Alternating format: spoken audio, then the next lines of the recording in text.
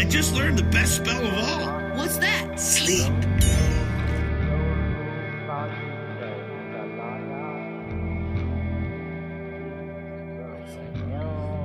All right. Okay. Totally on top of things. I'm a professional. All right. So, welcome back to my alchemical bromance. I am here today with Taylor Bell, who is a man of many hats. Amongst those hats, he's a tarot creator, and he's written for the Peacock Goat Review, and he works for the Eye of Horus, which is a metaphysical or occult shop in Minneapolis, Minnesota. So we're going to just kind of get into... Well, first, we're going to start with Taylor's origin story. Like, Taylor, what was your radioactive spider bite? Oh, man. That's a good question. Sometime back in high school, a friend of mine was passing around a copy of LaVey's Satanic Bible.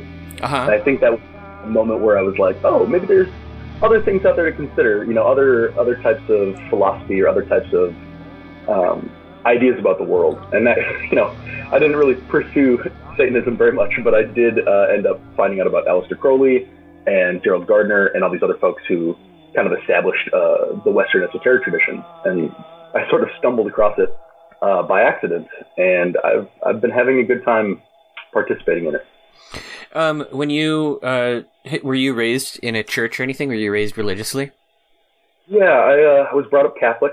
My parents, who weren't super ambitious about being Catholic, but they both felt like, we got to bring the kid to church, that kind of a thing. Well, did that for a while, and then stopped when I was around 12, I think, and that's about the time I started considering other possibilities, things like atheism, things like other religions, and really took a pretty hard atheist bent for a while, and just sort of threw all this stuff out the window and was like, oh, this is all nonsense, all this religion, all this, esoteric stuff, anything mystical, all just nonsense.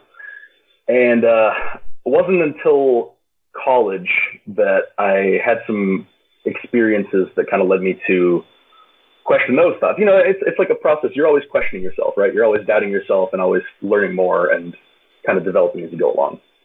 Right. Yeah, that's interesting. Like being raised Catholic, like I have nascent follow-up questions on that I'm super curious about, but I don't know if we'd really be able to figure anything out. But like Catholicism, at least like the Catholic Church, fed so much of Western occultism. And it always makes me wonder if people who come to it from Catholicism have a different experience with the occult. Like, are there different branches? Like, does Solomonic magic appeal to you more than other stuff does, or something of that nature? But that would be a difficult thing to discover by just interviewing one person. I know that there are a number of ceremonial magicians who get way into like sort of the classical grimoire stuff and then convert back to various forms of Christianity, which I think is fascinating too. And I've kind of been feeling a lot of stuff in that vein. As I've kind of delved more into the occult stuff, it feels to me like whatever you're brought into or whatever kind of background knowledge you have of the world colors your experiences in that way. Yeah. So if you're raised Christian, especially Catholic, like I was, you have these sort of predisposed assumptions about what that means, what the esoteric is, calling it witchcraft, calling it black magic, whatever the deal is. And that I feel like does help to color the experiences that you have when you're actually doing that kind of work. For instance, the first, I mentioned the Satanic Bible, the first real magical working that I did was a goetic summoning. So, it was really? More than, yeah. And, that was a really half-assed kind of out of the blue sort of experience, but it was interesting, and we got something out of it nonetheless. I did it with a couple friends. So it worked. I think so. We didn't have any like physical manifestation, but the three of us did channel words, and the other two people I was with had never done that before, didn't know what that was, and didn't know what to expect. And we all just sat, did the invocation and everything, and really poorly, I might add. We probably should have done a better job of it. But then we were in this circle, essentially asking and answering questions to ourselves. It was bizarre, but all three of us felt like there was a presence there. And the demon is Grimoire or Gremory. I don't know exactly how to pronounce that. Wow, that's awesome though. Like that's an interesting start. I don't know. Actually, I have no idea how, the first ritual that most people do. I don't know if I can remember the first ritual I did, but I don't think it was Goetic. Yeah. So is there a particular sort of like paradigm of occultism that you sort of fit into now, do you think? The eternal question. No. If I had to say no.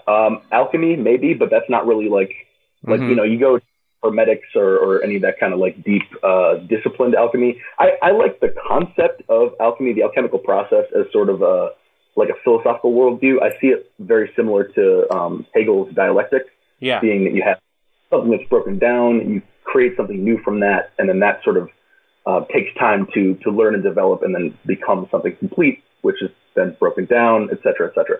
And that kind of fourfold idea lodged itself into my head and has been driving a lot of the ways that I see the world recently. Mm-hmm. I think that makes a lot of sense. Yeah, I think alchemy makes a pretty good kind of like overarching paradigm for a lot of the occult stuff anyhow, right? Because it's all about sort of transformation and like rectification of something that's broken or misunderstood. I think you see that sort of theme occur a lot, even when you get into, sort of pre-alchemy stuff like Neoplatonism, or even like some of the far out mystical stuff that doesn't seem to have anything to do with alchemy. You always have this concept of like, this is how you repair your spirit in its communication with the divine, or something of that nature. Exactly. Yeah, it's transformation. Yeah, I mean, and that's. I would say, I haven't really looked as far into it as I probably should, but I would say you could probably find parallels to it in almost every worldview. In one way or another. It just seems like a natural sort of way, whether it's colored in the lens of the Negrito and Albedo and all that stuff, or whatever it is, It seems sort of a natural process that happens, and people kind of pick up on it and have been using that for a very long time. Yeah, I don't know. That would be really interesting to look into, because, I'm sort of thinking like, I think Jung believed that for sure, because Jung had that whole thing associating like alchemy with his psychological process, and I suspect that he probably, I'm going to sound like an idiot because I haven't actually read a whole lot of Jung, but he probably had this whole thing about how, the alchemical transformation fit into this whole archetypal scheme he was setting up, or he set up. That'd be yeah. All right, so let's talk a little bit about the Peacock Goat Review. So this is a periodical that's being put out by Aaron over at Charm the Water, right? Yep. And I've seen one issue and it looked pretty good. It's sort of like medium to long form articles written by a collection of occultists and such. And interestingly, a lot of them are kind of like first time publishers, or he doesn't seem to be going after like the big name writers, right, which I find really refreshing, because the big name writer, as much as it's great for, people to make a living with writing, it's always even better to get sort of a fresh perspective on this stuff. And I feel like the Peacock Goat Review is doing a pretty good job of that. How'd you get started with this? Oh, that's a good question. I think I had to remember here. A while back, Aaron had sent me, or I bought one of the Solomon's Lotto books, which is a little chapbook that he published about using numbers. I think it uses the Hygromantia to calculate numbers for luck and for magical workings and stuff. And I had opened it up and I noticed that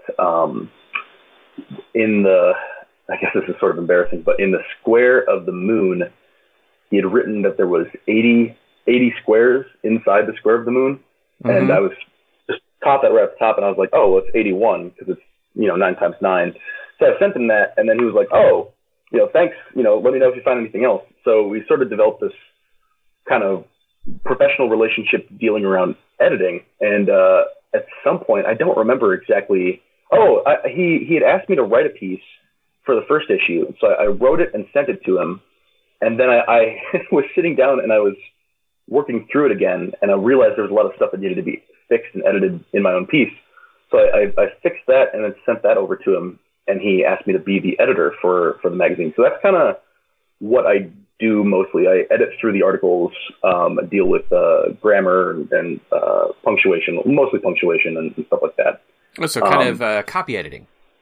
Yes, exactly. Yep. Copy, proofreading and stuff like that. Oh, I didn't realize that you had that role. That's pretty cool. That's a, actually, I have to say that one of my biggest pet peeves in the occult world, and even in I spend a lot of time doing Masonic stuff, self-published people who don't have anybody copy edit for them. Yep. Well, it's tough, because a lot of people don't, they either don't think they need it or they just don't know where to go.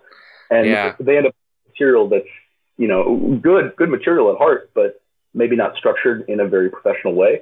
And I think there's a lot that can be done for integrity through copy editing or proofreading. Yeah, I think that there's a lot. Yeah, I think a lot of people just, if they don't have the eye for it, they don't necessarily see that there are copy editing errors. But anybody who's worked in publishing or writing at all, we see it. Like it's easy to spot. You could be like, oh, nobody else has looked at this. They just threw it straight at a printer.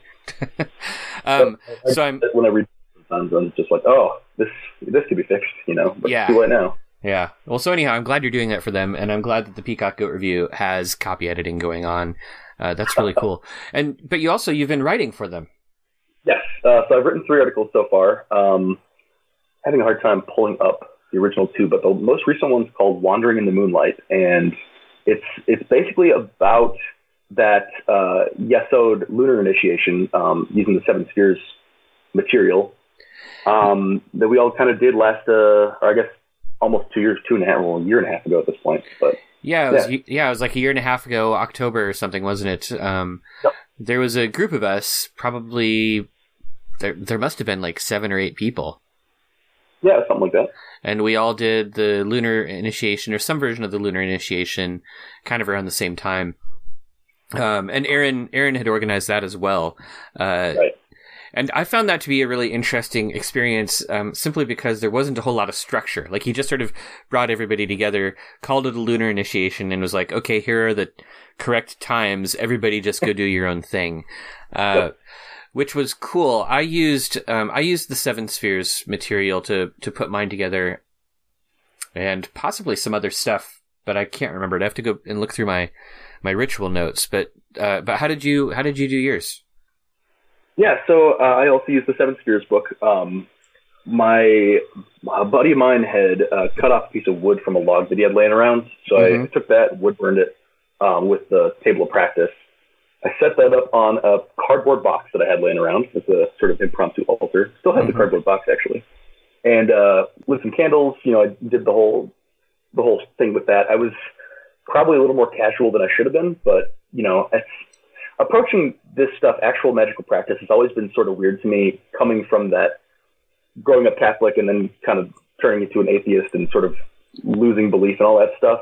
Going back to it now, going back to magical work, I'm sitting there lighting candles and reciting the verses and, calling on the names and doing all this stuff. And I'm thinking to myself, like, is this really going to work? Like, is this, am I doing this right? Am I doing, like, should I be saying these words differently? Should I be using a different language? All these things are rolling through my head. Like, maybe I'm not doing it right. But I did it. And I think that's all that really matters, because a couple days later, there's a whole string of coincidences that happened, but basically it culminated with getting an email saying that this store, the Eye of Horus, was hiring.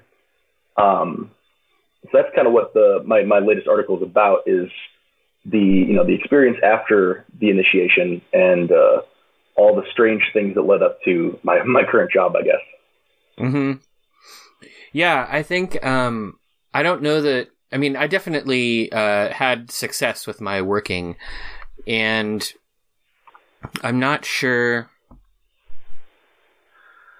I'm not sure what effects it had in my life directly, but as far as my magical practice, I think it definitely helped me understand more about the importance of the moon. Like, I've been paying way more attention to the moon since then. You know, like I'm usually aware of what phase it's in. I've started doing I make lunar holy water every month during the full moon now and stuff like that. So like, it's definitely influenced my practice and increased my awareness, but I don't know that I had, kind of this, like, you had all these things happen in your life.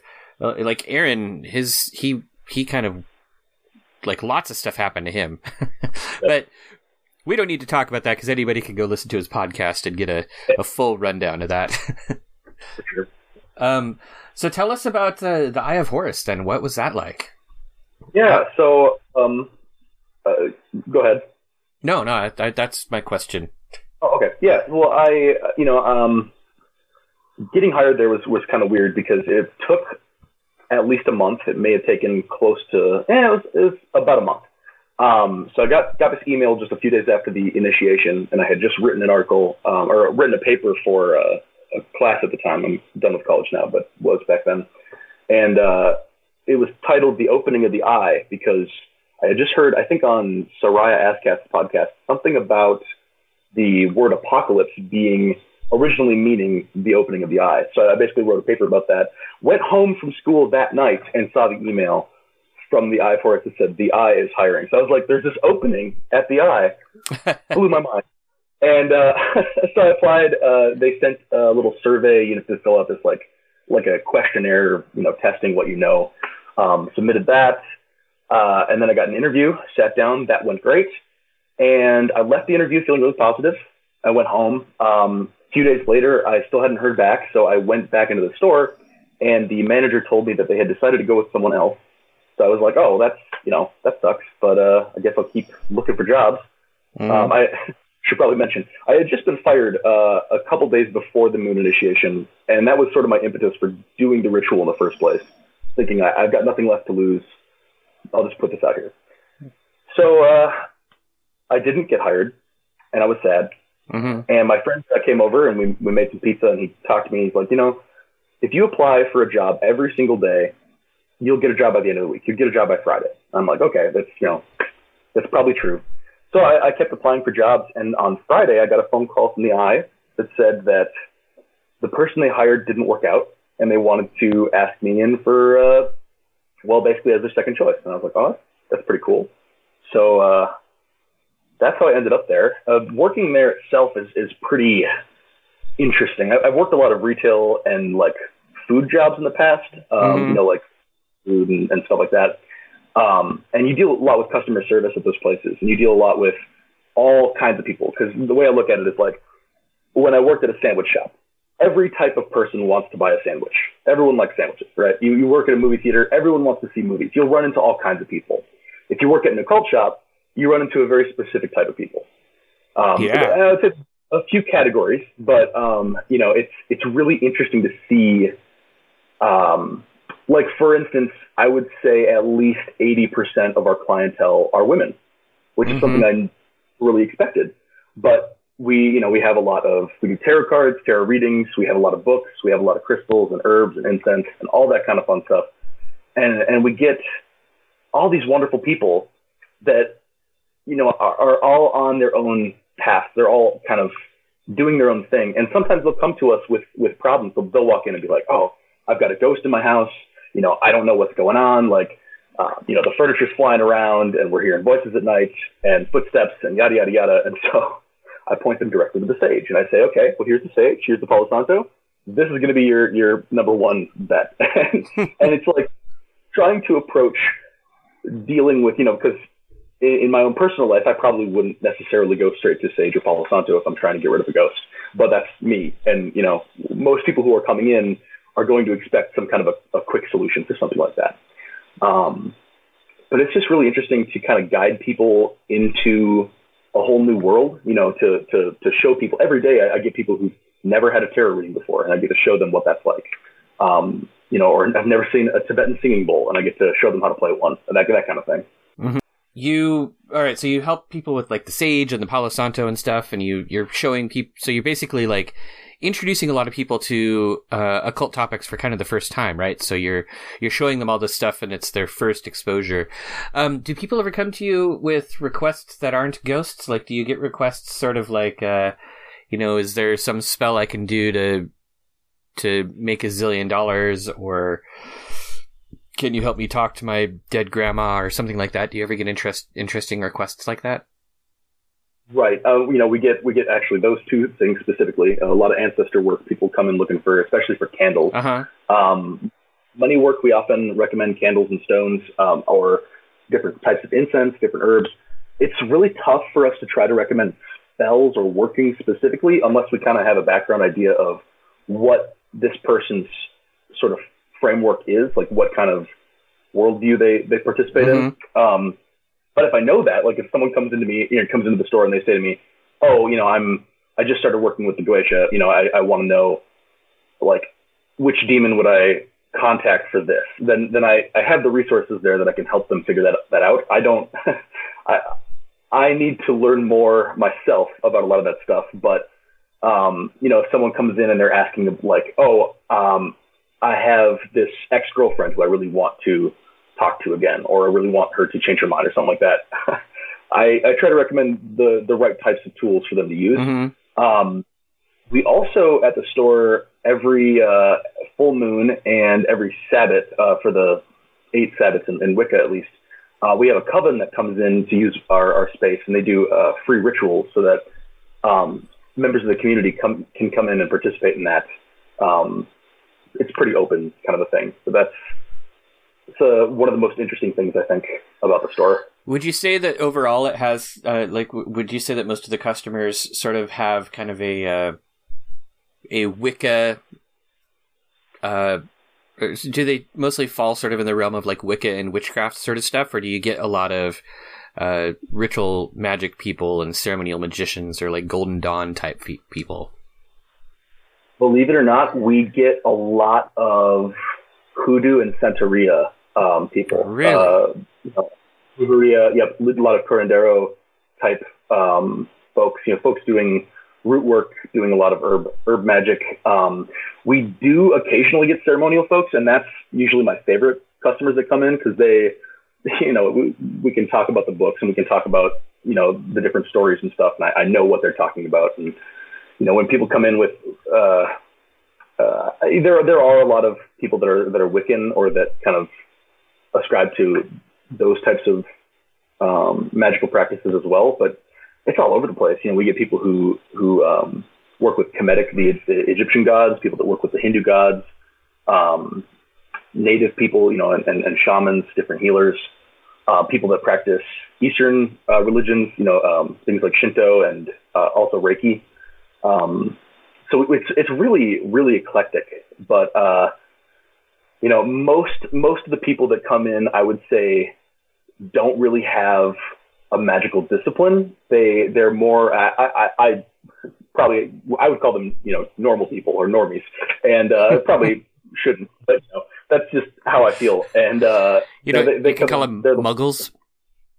Muggles, yeah, there you go. They're the ones looking for their first tarot deck and that kind of stuff.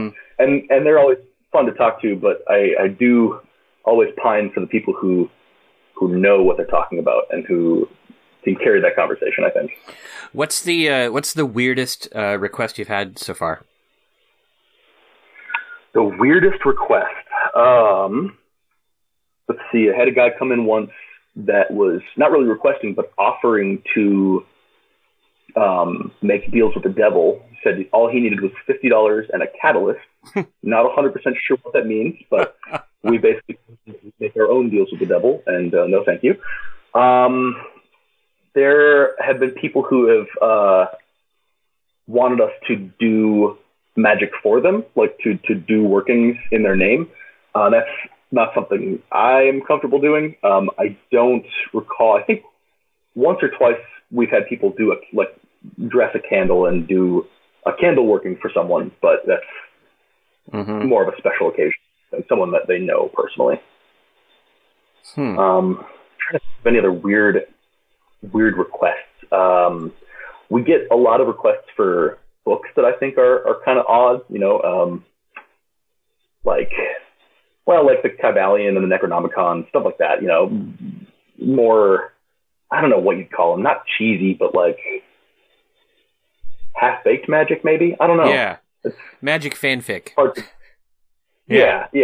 A lot of people that will come in, you know, that are all about the, like, goth and doom and gloom aesthetic, and they ask about that type of stuff, and or you know, a lot of that, I guess. I'm trying to think of any other weird requests. All right, hold on. Mostly, yeah, go ahead. How about this? Who's the most famous occultist that's come into your shop so far? Most famous occultist that I've met, probably would be the local artist Paul Rucker. He's a visionary painter. I don't know if you are familiar with Alex Gray at all. Oh, yeah. So Paul is in a very similar vein to Alex's work. They both do that kind of super colorful visionary art. We sell some of Paul's stuff, but he comes in frequently. There's also an artist who I think is an occultist, but I'm not 100% sure, whose name is, I'm blanking on his name. It's,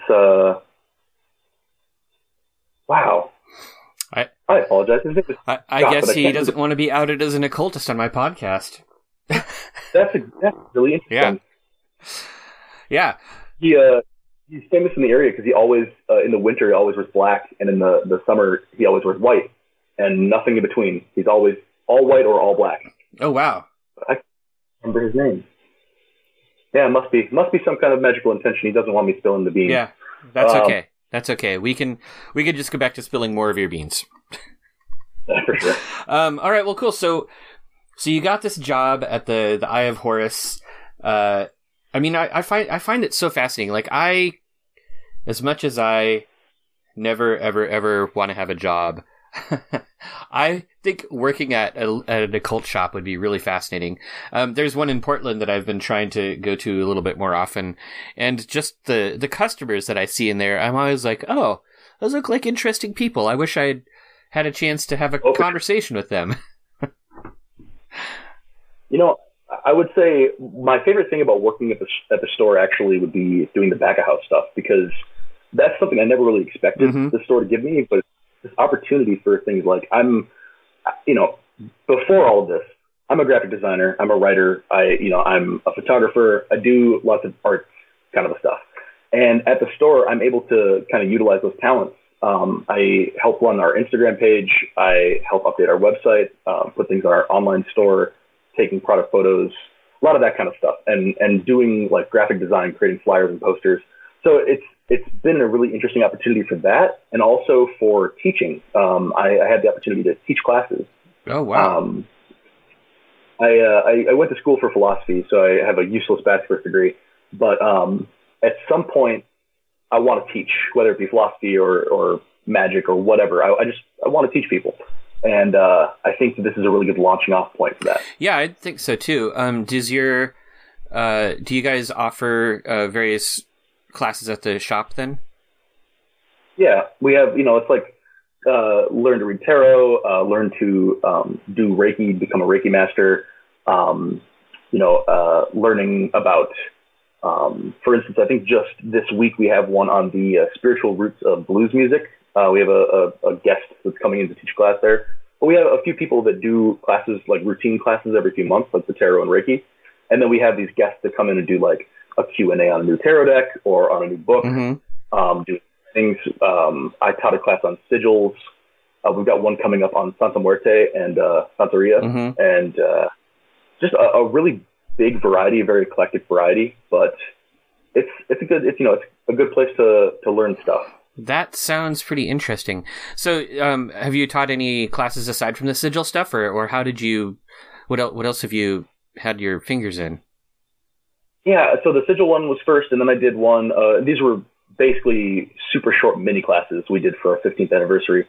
I did one on the elements and correspondences. So just a real brief, here's the 4 classical elements. Here's some ways they correspond with like the cardinal directions and these other various things. And here's how you can use correspondences and magical workings. Wow. This one, I was teaching people, different types of sigils, like chaos magic sigils, creating sigils out of like letters and numbers, creating sigils with magic square, planetary squares. or just symbolic sigils, which is a style that this person, Laura Tempest Sakharov, she wrote a book called Sigil Witchery, and it's all about creating sigils out of symbols. So like rather than using the very alchemical symbols or very abstract lines, using symbols that are memorable, things you can create that you can look at and go, oh yeah, I can pick these things out of it. And that is kind of how I ended up making my tarot deck, was using that method of sigil creation, I guess. Yeah, you've shared a couple images of your tarot deck with me, and it looks pretty cool. It's sort of like neon sigils, or I don't know how to describe it exactly, but how far have you come along so far? Yeah, so the deck is basically done. I've got all the majors where I want them. I've got all the minors basically where I want them. I think there's a few more things I need to tweak. And then there's two versions. So there's the colored version that you're mentioning there. So basically, over a podcast, the best way I could describe it, the cards are all black, and then in the center of the card is a sigil, essentially, and they'll usually reach to the edges, so kind of spill over. But the sigils are in color, full color, sort of rainbow gradients. The colors I chose to sort of reflect the color correspondences with the different symbols. For instance, if Mars appears on the card, then it's usually in red, and the things around it are probably in red. The star card has a heptagram, and then on each of the 7 points, it has one of the 7 planets. And then above it's a pentagram, and below it's a hexagram. So it's just sort of this trying to bring together those elements of the star, as I see it, the 5, 6, and 7 pointed stars, as well as the 7 stars, the 7 spheres, kind of bringing all that together. So the colors on that card would then reflect each of the planets, and makes the overall heptagram multicolored. So it turns out pretty cool. And then the other version of the deck is all black. So it's glossy black on matte black paper. And I like that one the best personally. Wait, hold on. Are the symbols are all in black also? Yep. Yeah. So they're, it's UV spot printing. So the way that it shows when you're looking at it, you have to kind of move the card around in the light, and the light reflects off the UV spot, but it is absorbed by the paper, by the matte paper. So just the sigil kind of lights up under the light. So awesome. I jokingly say it's a candlelight, but Yeah, I'd love to see that. So do you have are you going to be publishing it? Yep, that's the goal. Actually, just before we got on the call here, I was downloading the U.S. Game Systems submission guide. So I'm hoping to get it published either through a publisher like Llewellyn or U.S. Games this year, or if those don't work out, I'm hopefully going to launch the Kickstarter in the summer. But hopefully that'll work out. Well, keep us posted, because I'm sure you could get plenty of Kickstarter support. That'd be nice. Yeah, sure. Yeah. And what do you have planned for the Peacock Goat Review next year? Are you going to keep writing for them? Yeah, I'd like to keep writing. I really enjoy it. I also have some ideas. We need to talk to Aaron more about them, but I have some ideas for the design of the Peacock Goat itself, or for the magazine, I should say, for the cover and for the inside pages and stuff. But that is something that I think would be next October-ish, for volume 2, so to speak. Did you, and then, so considering your lunar initiation, have you continued working with the 7 spheres system at all? I have. So I did the lunar in September of last year, late September, and then did Mercury in March, actually almost exactly 6 months after the lunar. And then almost 6 months after that, I did Jupiter. And then I did Jupiter again a couple weeks later, because November 8th worked out better for Jupiter anyway. And then more recently, I've done Venus, and that was November 16th. Kind of has started ramping up and getting faster, and I feel like I'm going to do Mars in the next couple weeks here.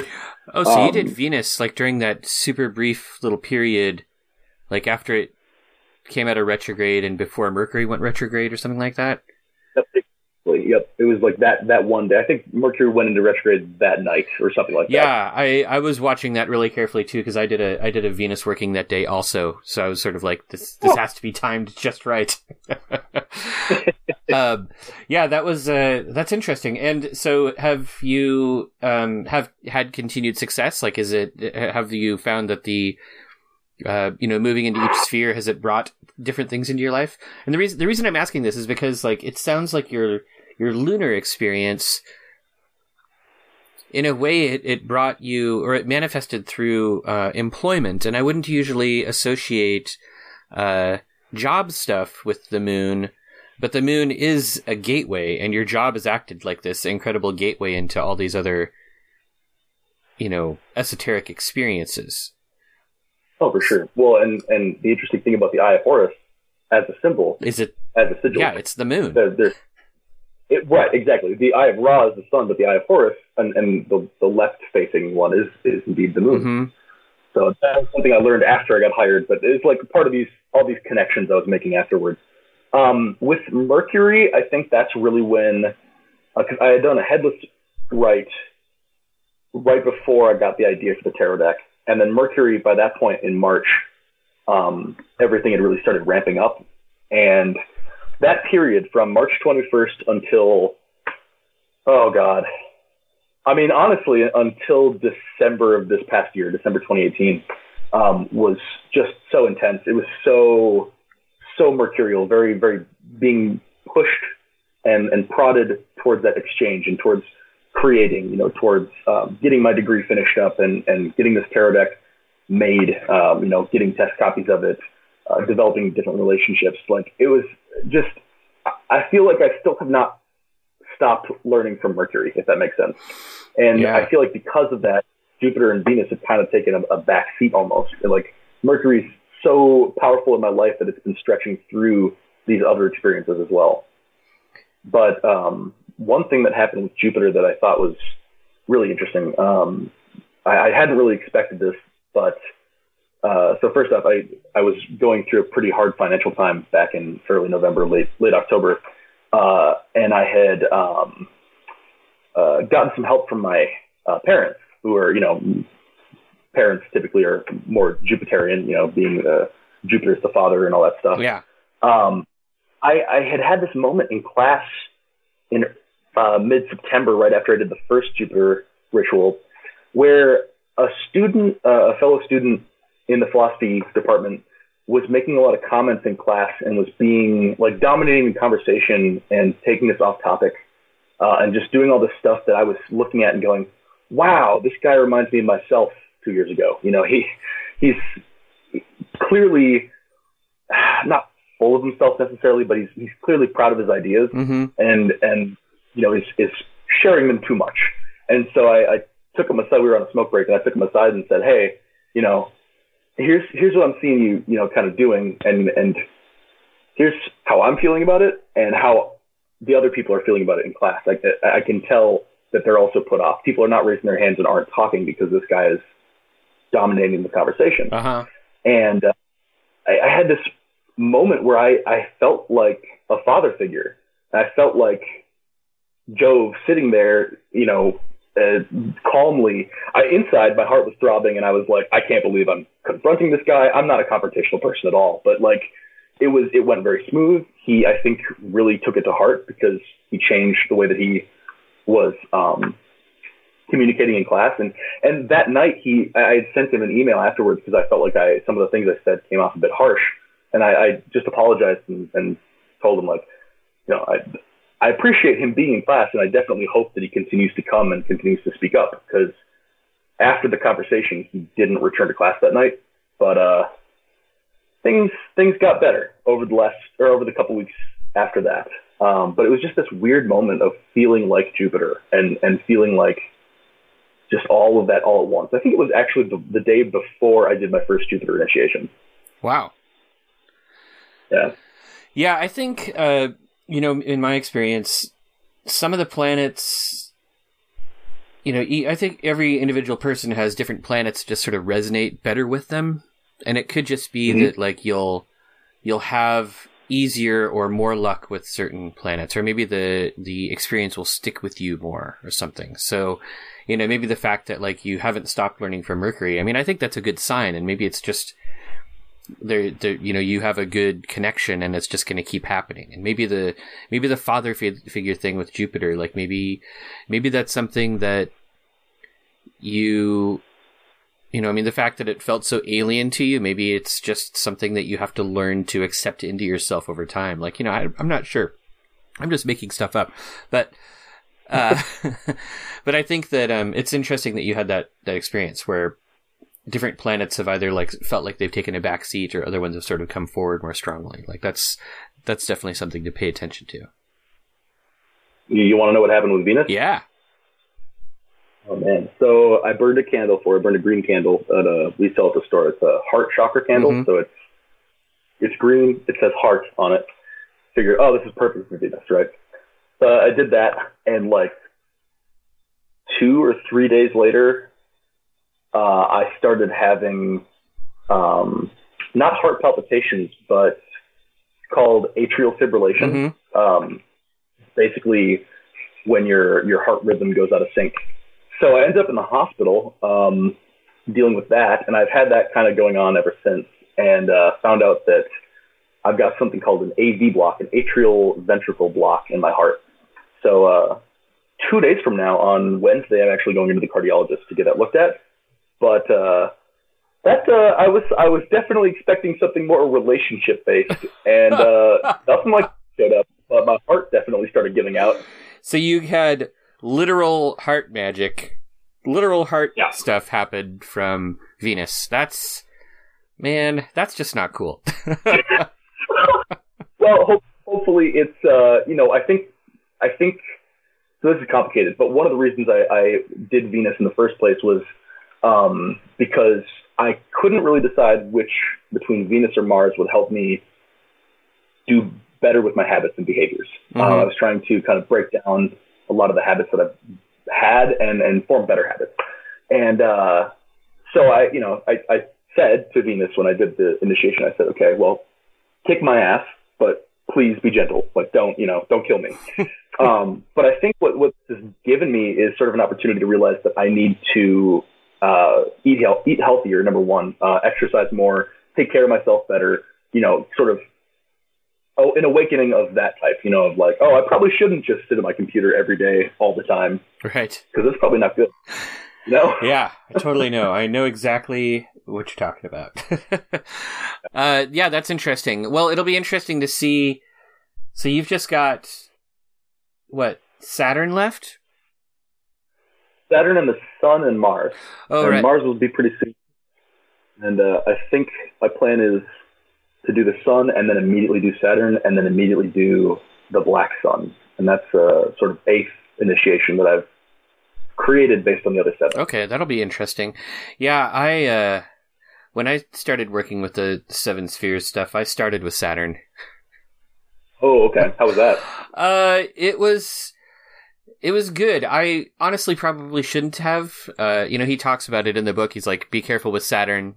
But me, I've been doing, I already had so much experience with stuff. I was sort of like, you know what, I'm gonna do Saturn first because I feel like I've got a good relationship with Saturn. I don't, Saturn doesn't like scare me. I don't, my view of it isn't as negative and weird as it should be, perhaps. But it was fine. I learned more going through some of the other stuff, so I need to go back and revisit the Saturn stuff. And I've been looking for some good opportunities to do that because Saturn's in a pretty potent spot right now. Oh, interesting. Oh, yeah, okay. Yeah. Especially this, on the 5th, I think? I don't know. I mean, it's in its domicile, or its I think it's in its domicile right now, so it's gonna be there for like a couple of years. It'll be fine. It'll be good. Oh, okay. Yeah. Did you? So you didn't have anything crazy happen, like any deaths or anything like that? No, nothing crazy. It all went smoothly. Yeah, I have to say that none of the planetary initiations that I've done have really created anything super crazy. It's all been good, and it's provided a lot of insight, but I haven't had anything super wacky happen. That's probably for the best. Yeah, I'm happy with it that way. Yeah. All right. Well, that's. I'm looking forward to hearing more about your other planetary initiations as they happen. But although it's probably going to take you another couple of years. And so the Black Sun initiation, how did you come up with that idea? So one of my favorite customers that's ever come into the store, I can't say his name, but he is an occultist and just a really, really interesting guy. He's been all over the place. Mm-hmm. He introduced me and a couple of my coworkers to the idea of the Black Sun, which I'd never heard of. Are you familiar with that at all? I don't think I am.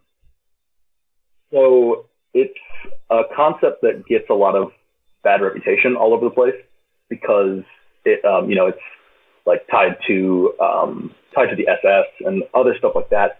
But it actually predates a lot of that stuff and goes back pretty far. And the way that I look at it are, have you read, Book 4 by Crowley? I have not. I've seen it. Okay. Yeah, so there's, in the first book in Book 4, it's just called, I think it's just called Meditation or Mysticism. Yeah, Mysticism. It talks all about meditation. And so he goes through the different aspects of, the asana posture, the pranayama, like breath control, and all these things, and you get to the end of it, and it's this term that I think is samadhi or something like that. Samadhi. Yeah, samadhi. And that concept, Crowley describes as basically the inverse of, I can never remember if it's dharana or dhyana. It's the one right before it, where basically that is essentially like the Platonic idea of the sun being the perfect form of the good, that type of thing. So you've reached that sort of, you're looking at the sun, you're looking at God, you're meditating on perfection at that point. Samadhi is the inverse of that.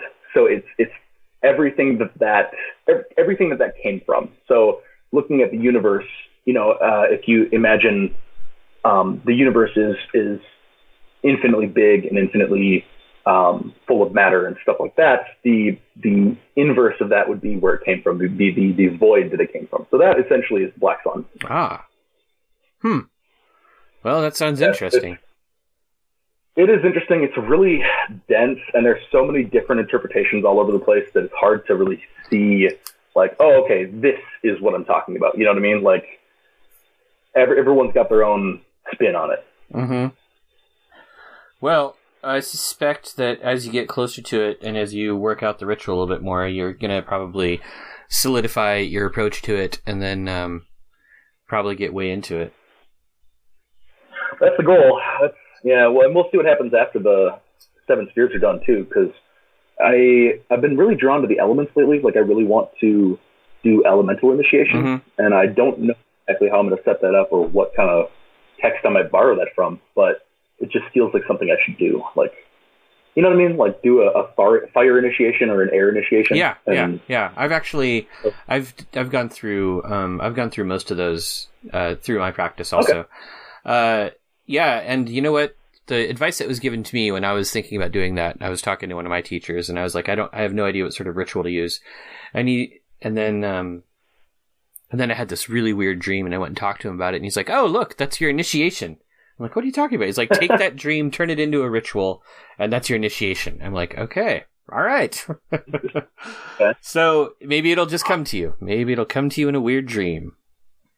Hopefully. Yeah. Well, I had one dream before that I would associate with the planets, at least. It wasn't, not elemental in nature, but it was just the weirdest thing. I was driving in a car with a couple friends. We got into a neighborhood, stopped the car, got out, and I looked at the sky and I saw what my mind said, oh, that's Jupiter. Or no, sorry, I saw the moon first. So I'm looking up at the moon, and it's like this crescent moon, right? But there's 2 of them, inverse, like opposite each other, almost like a yin yang, or like I think of it like the 2 of discs or the 2 of coins in the tarot. So it was like this weird double moon thing, and I'm thinking, oh, the thought that ran through my head while I was in the stream was, the moon, singular, looks beautiful tonight. And I looked to the left of the moon, and I saw what I thought was Jupiter, except it was enormous. It was like, if you looked at the full moon in the night sky, it was at least 10, 15 times that big. And it was just massive, glowing blue and green, iridescent figure, this weird circle. And my brain said, oh, that's Jupiter. Then I woke up, and I immediately thought, A, that was not the moon. That was two moons, and neither of them looked quite right. And B, that was not Jupiter. It couldn't have been Jupiter. Jupiter's not that big, and Jupiter's not blue and green. Jupiter's like red and white and brown. But I don't know. It blew my mind, because I feel like that was sort of that was after the Mercury initiation and before the Jupiter. So it was that feeling of like, okay, well, here's some colors that are coming to me. Here's the context with, I've got this moon going on that, brings forth like imagery of my first magical initiation. So maybe I should do Jupiter next. And then seeing the green in there is part of what led me to do Venus as well. So I'll keep an eye on my dreams. I'll see what happens. Yeah. But, I think you can get a lot of interesting insights there. That'll be cool to learn about and keep up with. Well, so you said, do you have any sort of like online presence that people can come and follow you and follow your work, so they can, keep abreast of your upcoming tarot stuff and your articles that are going to be coming out? I probably should do more work on that. Sigilarcanum.com, as SIGILARCANUM.com. That's where I'm posting stuff about the tarot, but I haven't updated it since last fall because I was busy finishing my degree. So now I'm getting back into the flow of things there. The Peacock Goat review you can find on charmthewater.com. Okay. So charmthewater.com, and there's a little link at the bottom that says Peacock Goat, and that brings you straight to the listing of all the issues and subscriptions and stuff. Ideally, that will be where all that stuff is uploaded. I think Charm the Water Patreons can get access to the digital copies each month. And then Aaron also wanted me to let folks know about submissions. They can, if they're interested in writing for the magazine, to send their submissions to him, which is charmthewater@gmail.com. Okay. And then I think basically anything between like 1,000 and 2,000 words is what he's looking for on, topics of the esoteric and the occult or paranormal from the writer's perspective, kind of from their own experience and knowledge. So that we can bring together various perspectives and different opinions and different ideas. Okay, that sounds great. I will definitely include all of that stuff in the show notes. For sure. Yeah. Well, this has been an excellent conversation. Very enlightening. I really liked getting your sort of like insider view of all of the different stuff and how the experience you've had is so closely tied to sort of the magical work you've been doing. I think that points to a long and powerful path ahead of you, unless the next planet just makes your heart explode. Which you never know. I guess it could happen. It could be another Oregon too. Who knows? Yeah. Well, hopefully it all will work out smoothly, but I'll keep you updated. I'll let you know how it goes. All right, sounds good. All right, well, thanks, Taylor. This is a lot of fun.